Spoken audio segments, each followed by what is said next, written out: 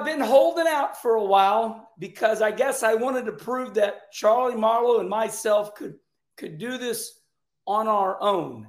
And I've always wanted to interview my big brother, Rusty Wallace, and here he is. Brother, thank you for being on Kenny Conversation. You're welcome, buddy. No problem. Yeah, it's a pretty big day for me, and I appreciate you taking time to do that. So Kenny Conversation is just that, brother. We call audibles. We go any which way. And so starting out, where are you at right now? Well, right now I'm down here in Florida. I'm down here in the Daytona Beach area. I came here for the race last week and broadcasted the race on Saturday night. And so Patty and I decided to stay down here for a little longer time. And so I'm here right now just enjoying it. Yeah, and I've been there. Now, there's a lot of things I already know, but a lot of people don't know. And one of the number one questions I get asked anywhere I go in America, what's your big brother Rusty Wallace doing? But before we start, you taught me something years ago that I'll never forget. And I use it to this day, and people always have fun with it. You taught me, it's sad to say, but we have to remind people. So I'm going to remind everybody before we start. Rusty Wallace, 1984 NASCAR Cup Rookie of the Year, NASCAR Hall of Famer, International Motorsports Hall of Famer, Motorsports Hall of Famer, National Motorsports Press Hall of Famer. Brother, you're in every damn hall. You a Hall of Famer. That's all there is to that. And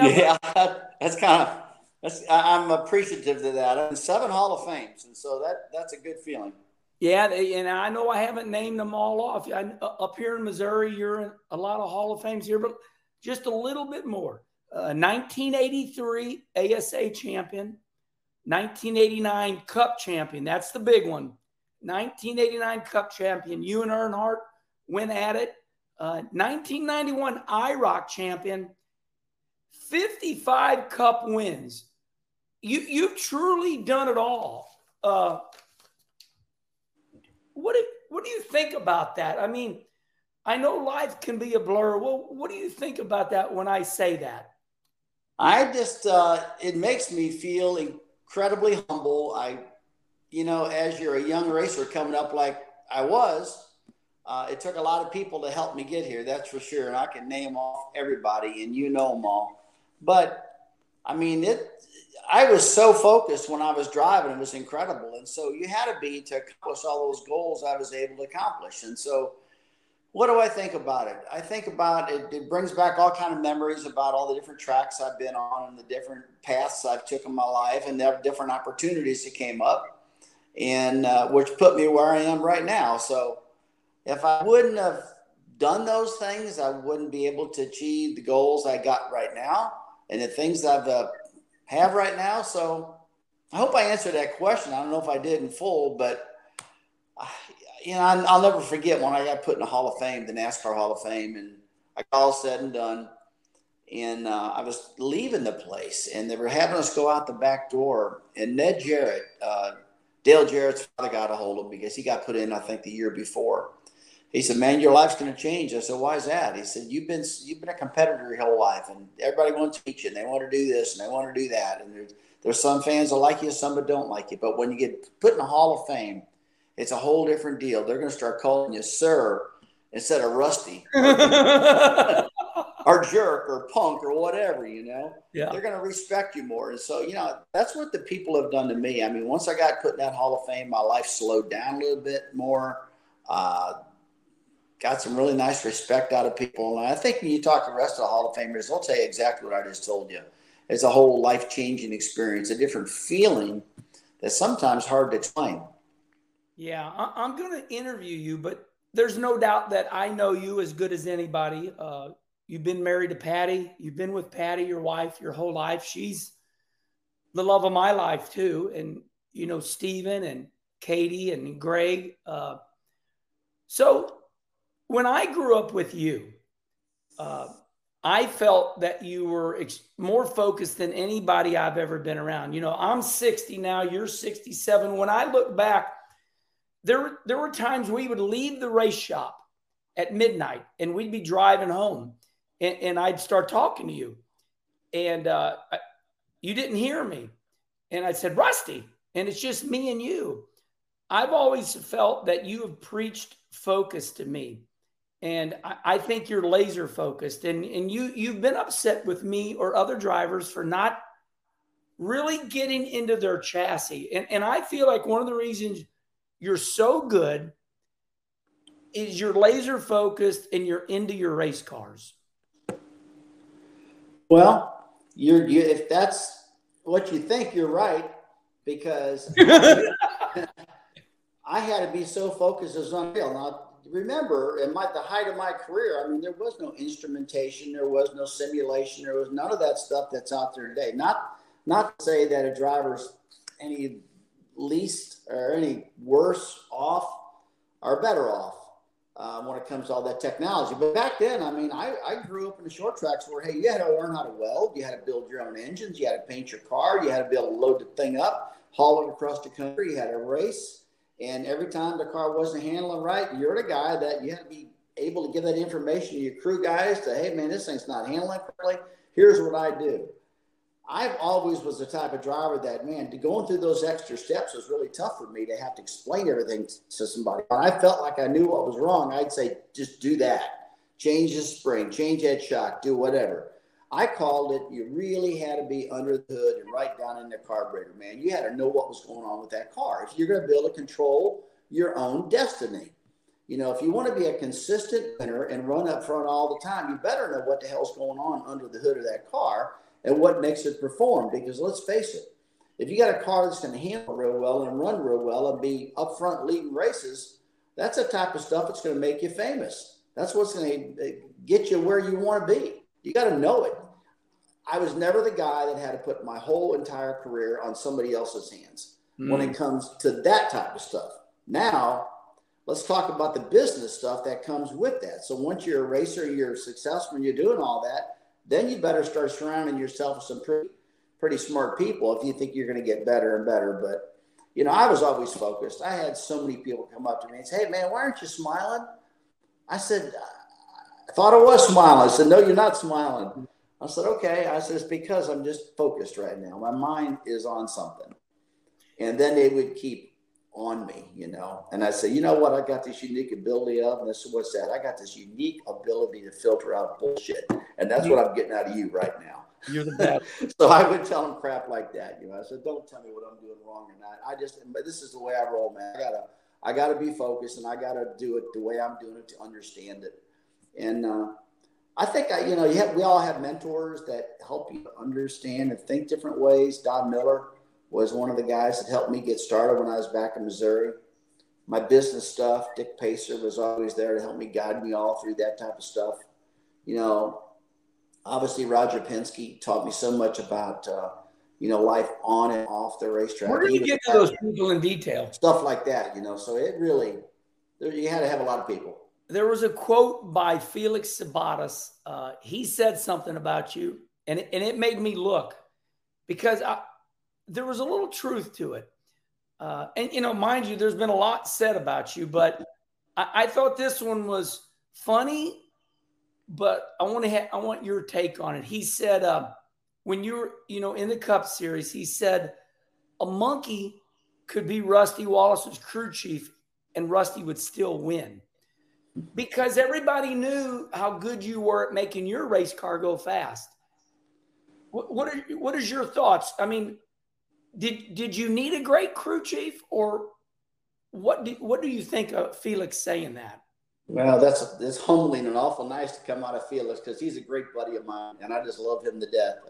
He's always treated me really well. But I think what he's probably referring to is how into the car was, and everybody always thought I just commanded the chassis of the car, which I kind of did. But man, there's no way to get it done unless you had really good people. I mean, so I can't do that all by myself. There's no I in a team. I tell people that all the time. I was more aggressive and more involved than most drivers he's ever had. RC. I mean, I had great guys like Robin Pemberton. I had Buddy Parrott. I had Todd Parrott. You know, I had Barry Dotson. I had all those guys that were A-plus guys that helped me get to where I was. And there's no way in the world I could say, oh, it was me. And I know what Felix is saying there, because it feels like I'm dominating all the conversations and I want this and I want that. I think that's the reason he said all that.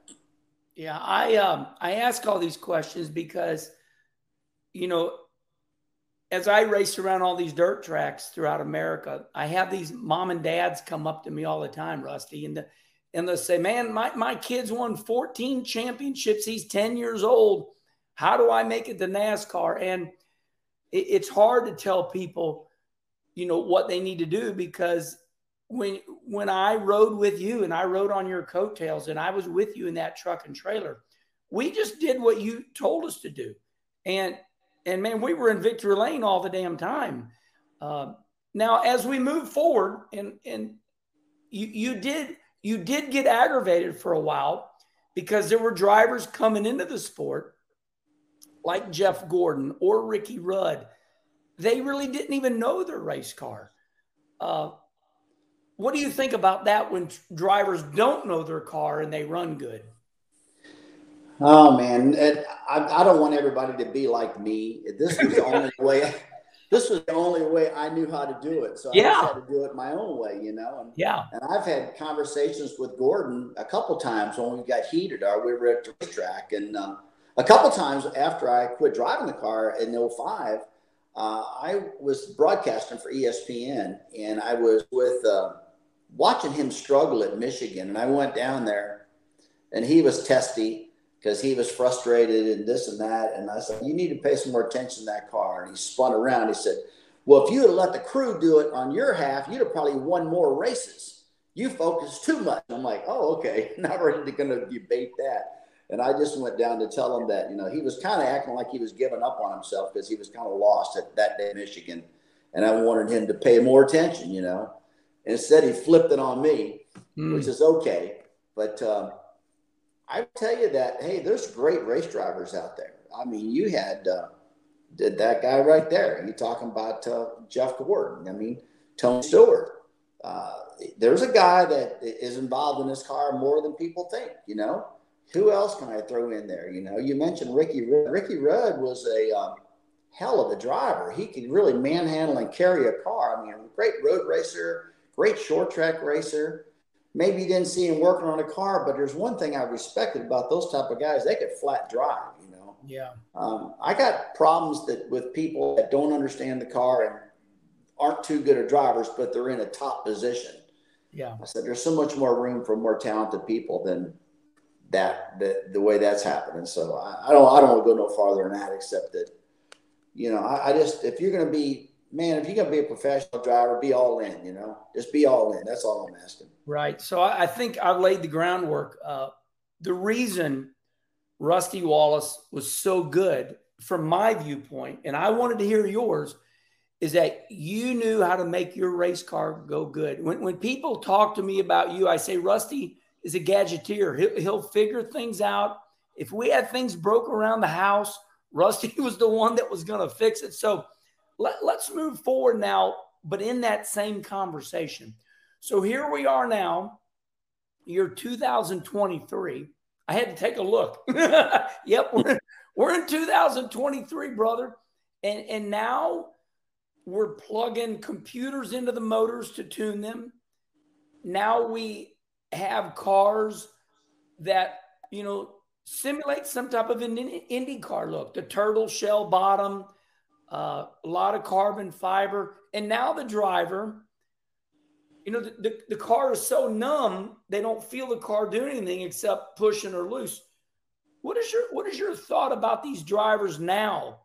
And as you do MRN radio and you listen, what about these drivers now? It's hard for them to be somebody like you were.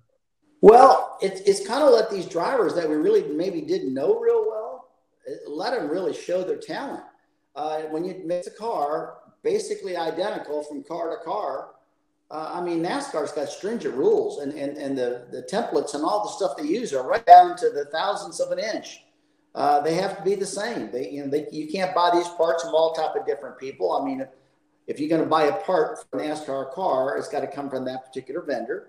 If you're going to buy a wheel part, it's got to come from one vendor. So basically, when it's all said and done, these cars are identical. So what that's enabled people to do, it's enabled drivers that we might not see as front runners because they never were involved in the best cars in the back because the cars were so much different. And I had no problem with the cars being different because they let everybody be inventive. I mean, they operated under the same rules. They did their deal maybe better than other people. But when you take all that out and now you go, okay, here's the car. Maybe you can do it better than other people, but you can't because here's the rules and this is the car. So now the cars are all the same. Let's see what these drivers can do. And so you see a guy like Ross Chastain, which I always knew was a pretty good driver, but I never thought he was a great driver up front all the time. And now we see him up front all the time, you know. William Byron, there's a guy that I've always looked at as a young man that, you know, real studious fella that was real quiet, and I never heard of him. And all of a sudden here he is winning 5 races this year, you know. You see these drivers that you never focused on. You knew they were out driving, but I was looking at Kevin Harvick's and I was looking at guys like that, you know, Kyle Busch's, the normal guys week in and week out. And so now I look at those guys, but these other guys are there all the time too now. And this car is really being superstars out of some drivers that I never ever put a lot of focus in. And maybe it's really got these guys, these drivers that I'm seeing now that I didn't pay attention to, it's turning them into superstars. It's giving those guys a lot of confidence in themselves that they're just as good as anybody else out there. But I would have never known that unless this car would have come out where it was identical, so where they could all get in and show their talent. So I want to get to a lot more MRN. I want to get to your opinion on Ryan Preece and how you compare all your flips. But as you're talking, I'm listening really well. When I think of racing in the past, I think of your car owner, the great Roger Penske, Richard Childress, Jack Roush, all these great car owners that knew that if they built the best team and the best cars, that, you know, they were going to win. Now, you know, listening to what you say, and I agree with you, by the way, now you got car owners coming in, they buy the car like a kit car, and then they hire some people to put it all together, and they're competitive. Is that good or bad for the sport? Well, I hear exactly where you're coming from on that one. The good thing about the sport is that it's got new people coming in that we've never seen before. We're creating new superstars, okay? And whether I like it or not, the race fans like that. They want to see new superstars. I mean, that fellow from Australia who won the Chicago street race. Yeah. Where did that come from, right? Yeah. Where did this come? I never heard of this guy in my entire life. But then you research that guy, and he's a 3 or 4 time world champion in supercars over in that area. You know? It's a big world. So it makes sense that he ran as good as he did, but I never heard of him. He didn't know nothing. He just jumped in a car that he's never seen in life, you know, and just wheeled it around and won. But then when you got, you know, Penske and Roush and Childress and Hendricks spending all the money on development to, you know, build a better car and have faster pit stops and all that, to all be neutralized and say, okay, I got all new rules now. Now you can't do none of that stuff any longer that you spent your life doing. Yeah. That's frustrating. But you got to understand that you're still messing with them springs. You're still messing with them shocks, and you're still got to have a fast pit crew. You still can't screw up on that pit stop. And as a driver, you can't come down pit road too fast. And, you know, still every single week when I'm broadcasting these races, they're still messing that up. They're still speeding on pit road. They're still messing up the pit stops, you know. Maybe the guy should have shot it up high on the top side on a restart, and he decided to go down the middle and crashed, you know. So there's so many moving parts that you can still have an influence on. Even though the cars have been dumbed down and they're real simple and they're exactly the same for everybody, it's still that, you know, you can still have a human hand that messes everything up. And there's still a lot of things you can do to be a great car owner and feel like you got the best team because of how hard you're working, because there's still a lot of room out there to play with the car. and ways to manipulate the race, the outcome of the race. So you mentioned, and this is what I wanted to get to.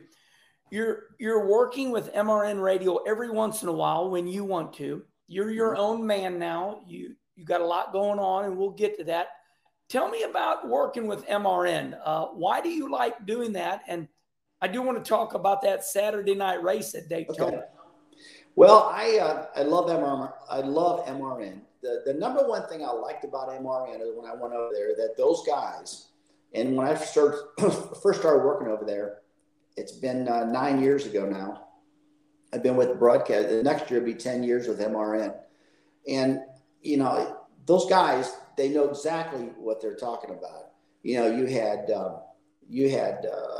Jeff Striegel now in the booth, and you have Alex Hayden in the booth. Those guys worked on pit road. They worked up. You had a guy named Joe Moore that was there all the time. Dave Moody's there all the time. Mike Bagley's there all the time. They're racers. Those are racers, and those guys know everything about the car. They know everything about the sport. They really get it. They know it. And so I knew when I went to work with them, I wasn't going in with just a couple guys. I knew I was going with a whole team that had their crap together. They knew what was going on. Yeah. And the schedule fit my schedule. So when the ESPN contract was over and that was all finished, and NBC had all their guys, Fox had all their guys, and I said, well, look, I still want to be in the sport. And I got a phone call from NASCAR and said, hey, we'd like to have you over here at MRN. I said, okay. I went down to Daytona and talked to them, and the story changed a little bit. I mean, I wanted to be with them. They wanted to be with me. I wanted to do maybe a pre-race show originally. And we had some different ideas. But basically what happened, I went down and said, we want to put you in a booth for the Daytona 500. So I got a booth for the 500. It went really, really well. We had a great time. Had a great race. And that day they said, I don't want him to do nothing else except being in that booth. And so that's what I did. And that's what I really, really enjoy. So then my schedule was 21 MRN races. And that's what I was doing. And then when COVID hit, we had to streamline everything. We had half the amount of people going to the races. We were doing things, using half the resources to get the job done. It was like NASCAR running a race, and they didn't qualify. They didn't practice. They didn't do nothing. They did it as lean as they possibly can. Just put them on a racetrack and go. That's kind of how they did with MRN. And so we got real lean on that. And so my schedule went from 21 races down to 14. And I said, no, wait a minute. You know, I don't like this 14. It's let me really be involved in the sport, still be, you know, passionate about it. And then, so I said, I'm okay with the 14. And so when it came down to retalk, I said, let's just stay at 14. They said, okay. Yeah. So this year it went down to 11, I think it was. And we're still accomplishing what we want to accomplish. And I'm getting to do all the big races. You know, I'll do the championship race in Phoenix, Arizona. I just got done doing the final regular season race in Daytona, which is a big one. I do Martinsville, which is a big race that leads into who's going to make the Final Four going into Phoenix. I do the Daytona 500. I still get to all the big races that are really big ones, and it's fun, and we all get along fantastic. We just had a great broadcast on Saturday night here in Daytona, and we all high-fived each other and smiled and laughed, and I just really feel good about these guys. I love working with them, and like I say, it's been 10 years.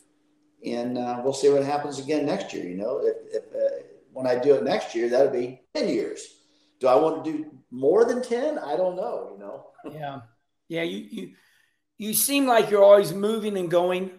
People say, "What's your brother doing?" I say, "I don't know. Sometimes he's in another country on a riverboat cruise, or you got so many things going on." So I want to stay on this course. So you did the race Saturday night at Daytona, and your name was almost trending in social media because as you were calling the race, you watched Ryan Preece flip end over end down the back straightaway. Horrible.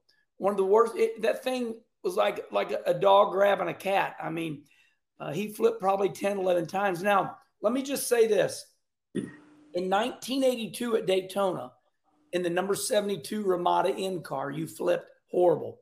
From what I remember, it was the Kodak car, Rick Wilson. I thought he got into you. Richard Petty was into that. That was a twin 125. Now, we move forward I think, to 1993. You're in the Miller Genuine draft car, and you flip violently.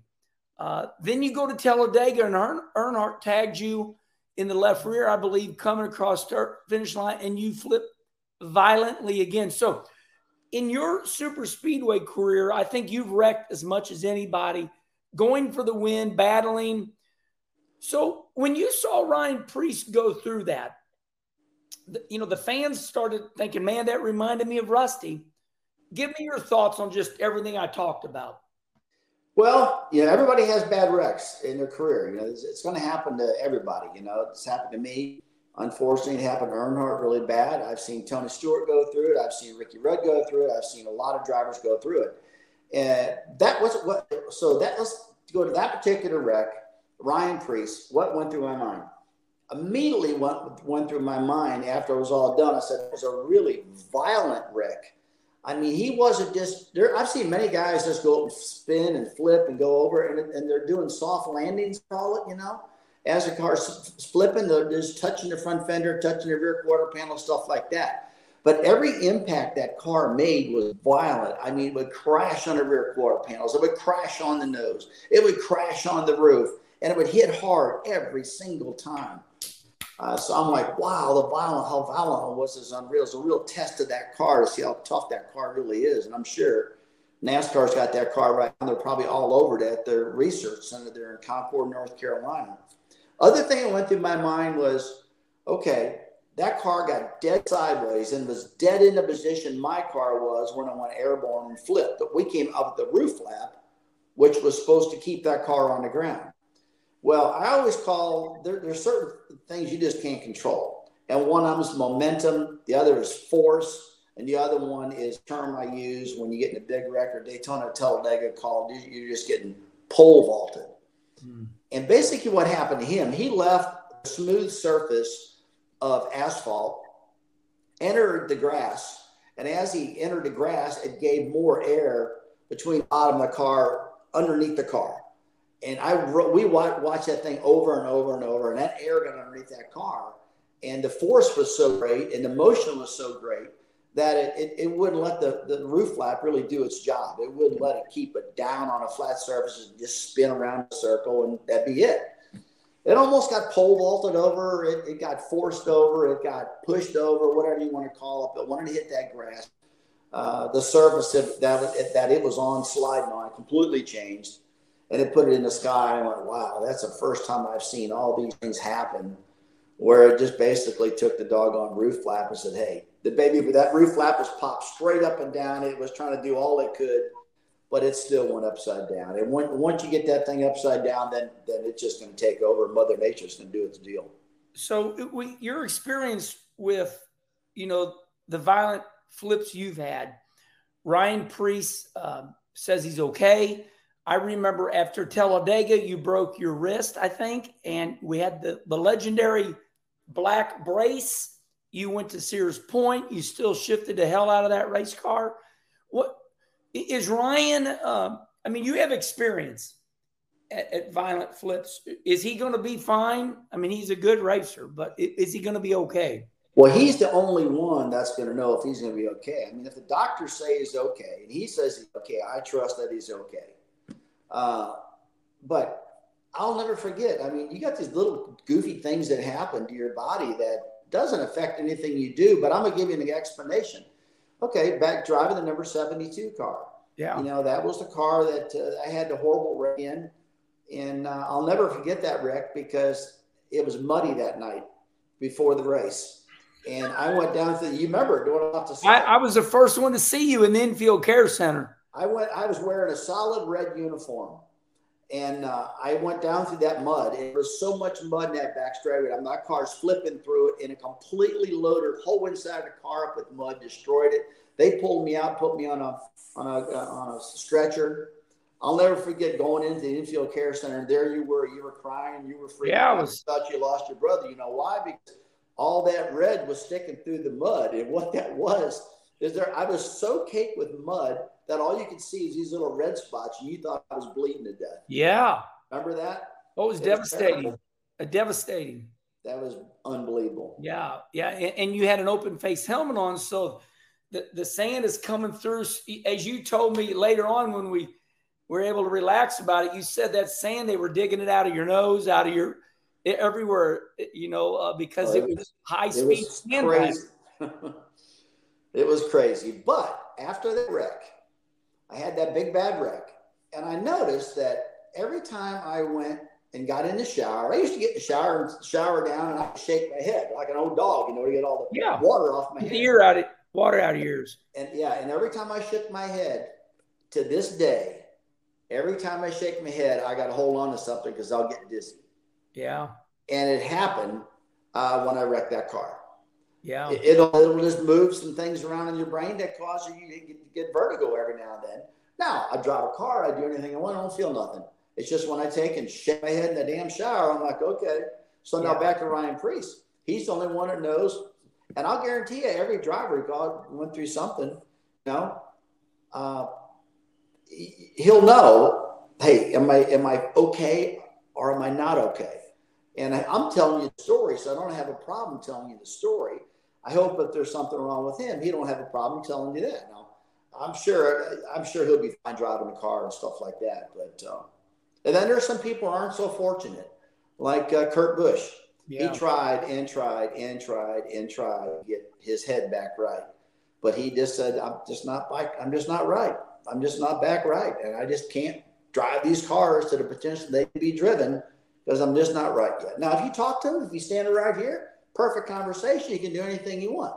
But he knows when he gets in that car under those forces and all that stuff, he's not where he needs to be. So, will Ryan Priest be okay? I don't know. The other one that scared me about Ryan Blaney, that head-on collision. Yes. To the wall. That scared me to death because I saw his head fly completely forward. I saw the tethers hold his helmet back, and he was still only that far from the steering wheel. That one there scared me too. That's another one where when he wakes up, I hope he feels good under all these different circumstances too. Yeah, I know, all these years later, I can definitely say that when I got knocked out in 1991 at New Hampshire, it changed. I'm still Kenny, but it knocked the hell out of me. That's why I asked that question. Yeah. I knew I had an experience like that. Okay, so here we are already 35 minutes, and we try to make Kenny conversation tolerable, an hour. Let's move on, and this could be a 5-hour conversation, but I want to talk about where you're at in your life right now. You have 9 auto dealerships in Knoxville, Tennessee. And then we also have the NASCAR Foundation. You have Southern Country Customs. Now the NASCAR Foundation, you raise a lot of money for them. Southern Country Customs, you and Steven, your boy, my nephew, who I love very much. You guys are building badass motorcycles. But let's start with the dealerships first. How did that start? What's your involvement with 9 dealerships in Knoxville, Tennessee? Well, it all started back in the 80s when I was, driving for Pontiac. I believe it was driving the Blue Max car back then. And I was able to go to Bristol and be pretty successful and won 9 races when it was all said and done. Yeah, you were a badass. There was a Pontiac dealer in Morristown, Tennessee, and it was called Parkway Pontiac. It was owned by a man named Ray Huffaker, which is still my partner to today. And he asked me to come for an autograph session. Well, I showed up for an autograph session, and we had just hundreds and hundreds of people show up. It was a big gathering. Thousands. It could have been. A lot of people. That week I left and I went back to Bristol. I think this autograph session, I believe, was on a Thursday night. And so then I went to Bristol that weekend, which was only like 60 miles down the road, and I won again. And he goes, holy smokes, would you come back? So I went back and we had more people than I had the first time. Yeah. Then he said, hey, next time, would you bring Dale Earnhardt with you? Oh, wow. So we went back for another autograph session. And Earnhardt had a Chevrolet dealership. He said, if you come to a Chevrolet store, I'll come to your Pontiac store. I said, okay. So he showed up. We had a ton of people again. So then he got a hold of me and said, hey, have you ever thought about being in the car business? And I said, yes, I have. I'm a car guy, but I don't know anything about it. Even that doesn't make me smart at the car business, but I'm a car guy. And yeah, I'd be super interested in it. So he gave me all the information, and I'll never forget. I took it to Roger Penske, and I let Roger run through it and look at it. Now we're fast forward a little bit right now. We're in 1991 now, because I just mentioned, I think, 3 years doing autograph sessions for Ray Huffaker at the store. So I showed this to Roger, and he said, "You know what, son?" He said, "You're not going to be able to drive these cars forever, and you better get your life together, because you got to do something after this all stops." And so that's when I really started focusing on the dealerships. And he kind of tutored me around a little bit, getting going on that, with some ideas. But then when I hooked up with Ray Huffaker, that was the biggest move. That was one of the most positive things in my entire life. Ray and I started Rusty Wallace Pontiac, GMC, Cadillac in Morristown, Tennessee. Then we were able to buy a Honda dealership in Oak Ridge, Tennessee. Then we were able to buy a Toyota dealership in Morristown, Tennessee, and it went on and on and on. And so, after racing, Ray's probably responsible for a lot of the big things that's happened in my life financially, because those dealerships have really been real good. We've given a ton of money to charity. We care a ton about our community. We care a lot about service after the sale. That's one thing Penske always did tell me. So look, you can buy a car anywhere, but you're never going to get service after the sale like you do at our dealerships. Yeah. So, I beat that in our guys' heads. I have to do that. They know that. All our guys up there, real personable. We got funny guys. Chad Campbell real well. I've been there. Yeah, I was at your hunt. I saw them all. You got a guy named Cougar. Cougar is just another one over there. They're country boys, but boy, they can talk like me and you. They're honest guys. They care a ton about the community, they really are. And so life's good in the car business stuff right now. I've been in it for 33 years now. 33 years in the car business. People don't even know. So a lot of people don't even know I'm doing that. But, so that's my main deal right now, the dealerships. Let me just stop you there for a minute. Like I said, I'm listening. You and Earnhardt, you talked about, bring Earnhardt to your dealership. Back in those days, you and Earnhardt were able to battle and get into each other and stay friends. You two had it going on. You two, Rusty Wallace and Dale Earnhardt Sr., you guys were the show. How were you able to stay friends through all that? We did a lot of things outside of racing. I mean, we would go to a lot of boat trips together. We ended up going down to the Bahamas quite a bit. My wife and Dave's wife, Teresa, were really, really great friends and still are, although we haven't seen her in a long, long time. But I remember I'd go over his farm, took some of the kids over there, and he would teach my kids how to shoot a gun. He'd put them on a sandbag, and we do all this different stuff in this big farm he had. And we did a lot of stuff outside of racing. And that's one of the things that was so upsetting when I'd go. We'd have a lot of fun, maybe in the Bahamas, or maybe we'd go here and have a good time or do the gun thing. But then you get to the racetrack, and he'd be so focused on what he was doing, and I'd be so focused on what I'm doing. I was always expecting him to want to hang out more at the track. But he once told me, he said, "Man," he said, if I'm not focused, you're going to beat me. And I'm like, if I don't focus, you're going to beat me. And so we focused like crazy. And he had his own set of fans, and I had my own set of fans. And we did our own deal. And when that was over, it might be a couple of weeks since I'd seen him, and we'd do something. We'd go have some fun somewhere. We always had a good time. But I tell those boat stories every now and then because that's one thing he was super passionate about. He had his fishing boat. He had his big yacht that he had built. He did all the a lot of stuff. And we all loved going down to those Bahamas all the time. And the guy who started all that was Bill France Jr. Back in the day, he used to take some drivers down to the Bahamas and talk rules and try to understand the sport more. He would take General Motors guys, Ford guys, different guys down there, and the tire manufacturers and talk to them and get ideas. And I was fortunate enough to be invited to every single one of those trips. I think that went on for 18 straight years before it finally ended. After Mr. France passed away, that's when it ended. And so, but yeah, I knew Earnhardt really, really got off the track because of that type of stuff.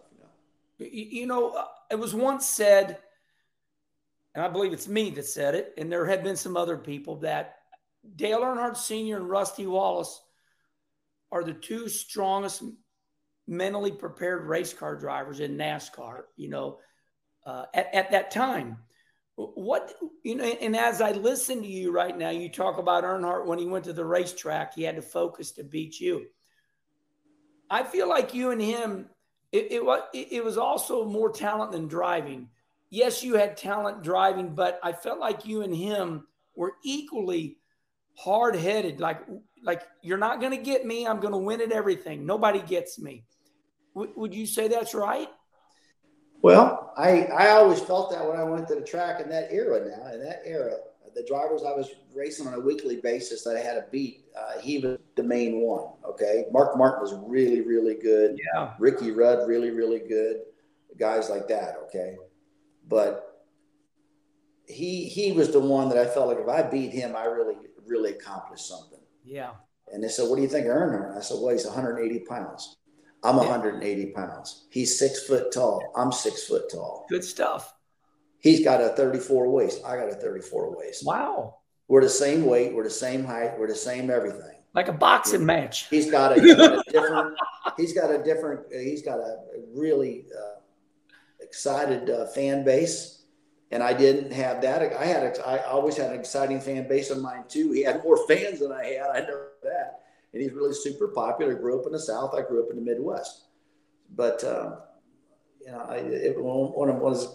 had two people standing side by side. We were both human beings, Yeah. And we were both exactly the same size and the same weight and everything. Both going at it. Yeah, it's going at it. So it was cool, though. I miss him a lot. I miss him a ton because he'd be real influential and he'd be rolling his eyes in a good way and a bad way about things that are going on in the sport. He'd have an opinion. Yeah, I'm going to call an audible right there. And we do that on the Kenny Conversation. You're going to make me ask another question.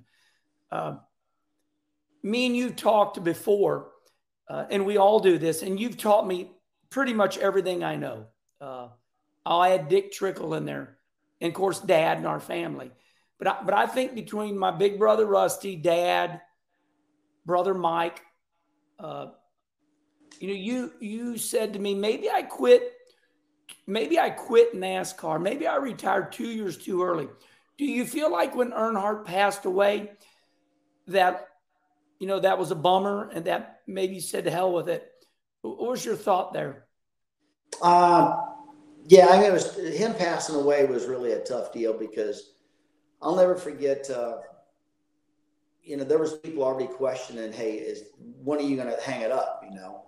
You've already accomplished a ton. Do you want to keep on going? And let's face it, my consistency, the amount of races I was winning per year and how I was running was good still, but it wasn't as good as in the past. So it made people question, hey, when are you going to hang this up? Well, you won 10 races in 1 year in 93, I believe. 10 in 93 was my strongest year. Then the following year in 84, we won 8 races. And so those mid-90s were incredible. And that's the era that I raced with Earnhardt. Yeah. All through the 90s. And that's the reason I was always so confident around him because I beat him a ton and he beat me a ton, And yeah. I never could be as good a speedway racer as he was. He was an incredible Daytona and Talladega racer. Yeah. I could run with him anywhere else. Talladega and Daytona, he just was magic, And so I wish I could have been that good at those places. That's one thing when I'm all said and done, I wish I could have won the Daytona 500, but I got close many times. Well, I think, Rusty, I think anybody's like that in life with anything. I've read a lot of stories about it, a lot of great athletes. There's always more, but do you feel like that was one of the reasons? I thought you did the right thing, and I told you that. Well, it was definitely one of the reasons I retired after seeing him pass away. And then you have people talk to you about how much longer you want to go. And the guy that set me down and did that to me was Bill France Jr. He was in office. He asked me to come to his office one time, and it was about 5 days before Speed Weeks, and I was down there. And I'm big into aviation. He was big into aviation. Mr. France was.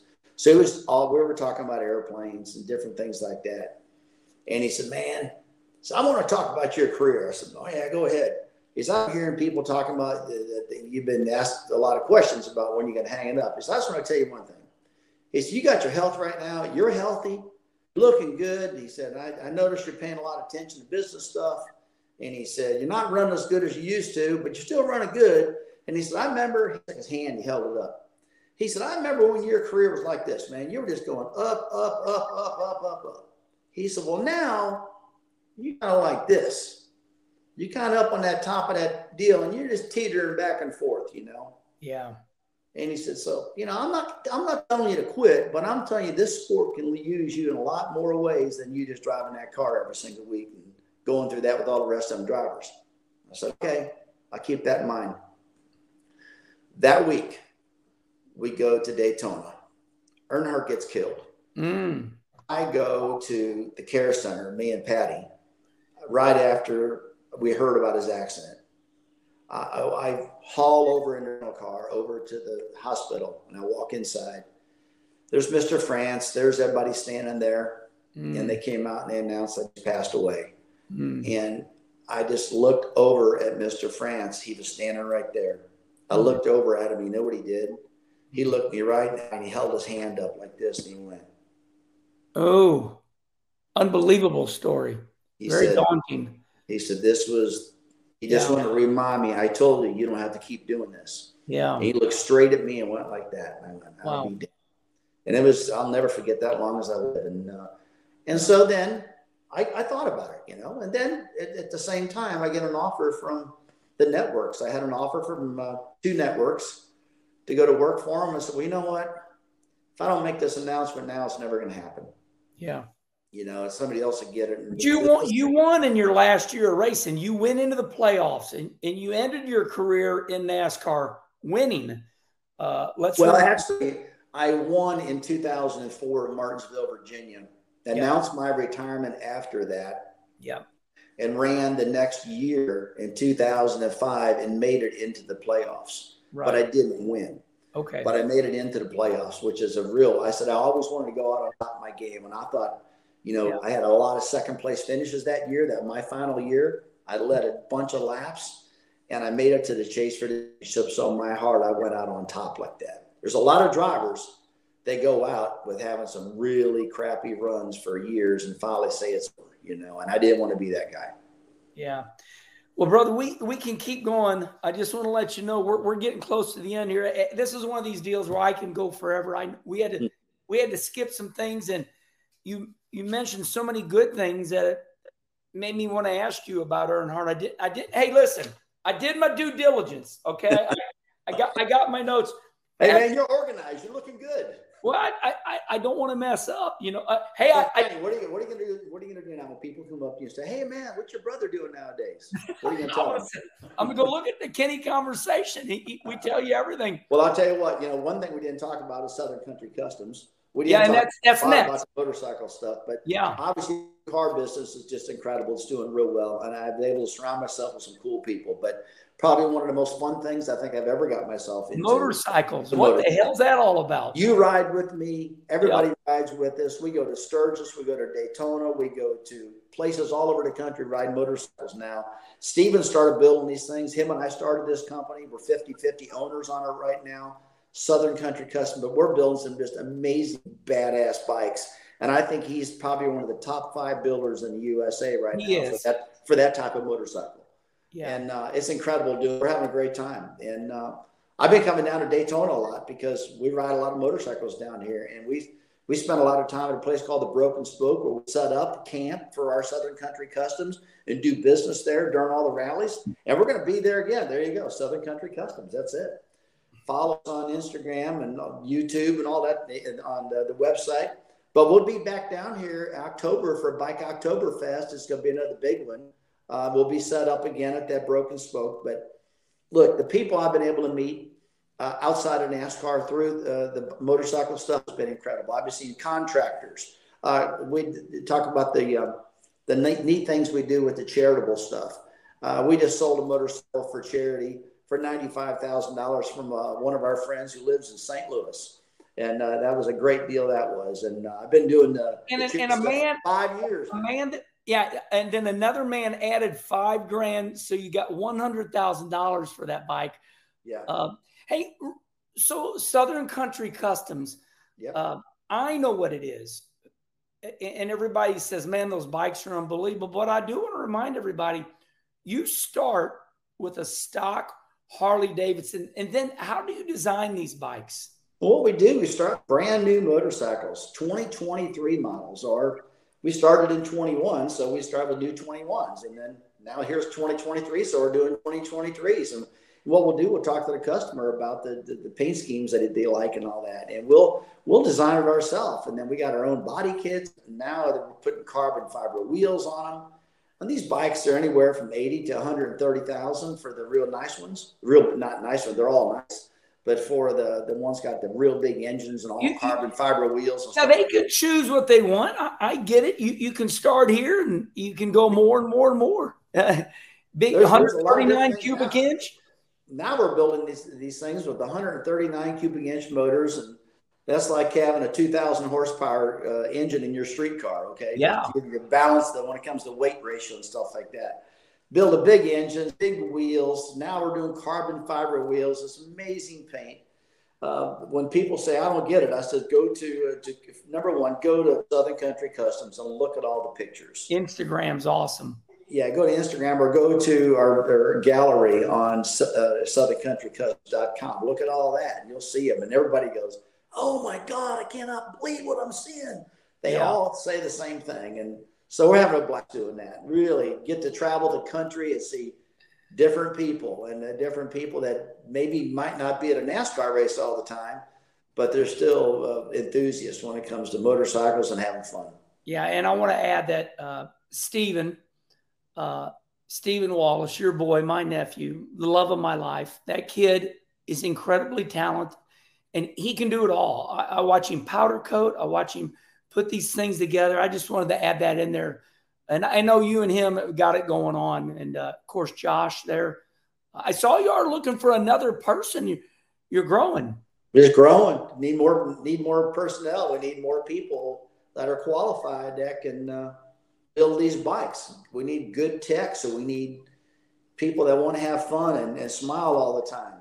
I want them to focus, but I want them to have fun and be a good partner with this. I'm not looking for partners. I'm looking for good builders that can help us grow this business. So let's end like this, brother. I'm going to rattle some names off. All right. And we're at 55 minutes, and 1 hour is about limit. I'm going to name some names. And then when I'm done naming them, we could go on another hour, but let's just say this. Okay. You have had some people in your life that I know for a fact mean everything to you. Roger Penske, the great Dick Trickle, Don the Snake Perdome, Walker Evans, Don Miller, and Dick Pacer.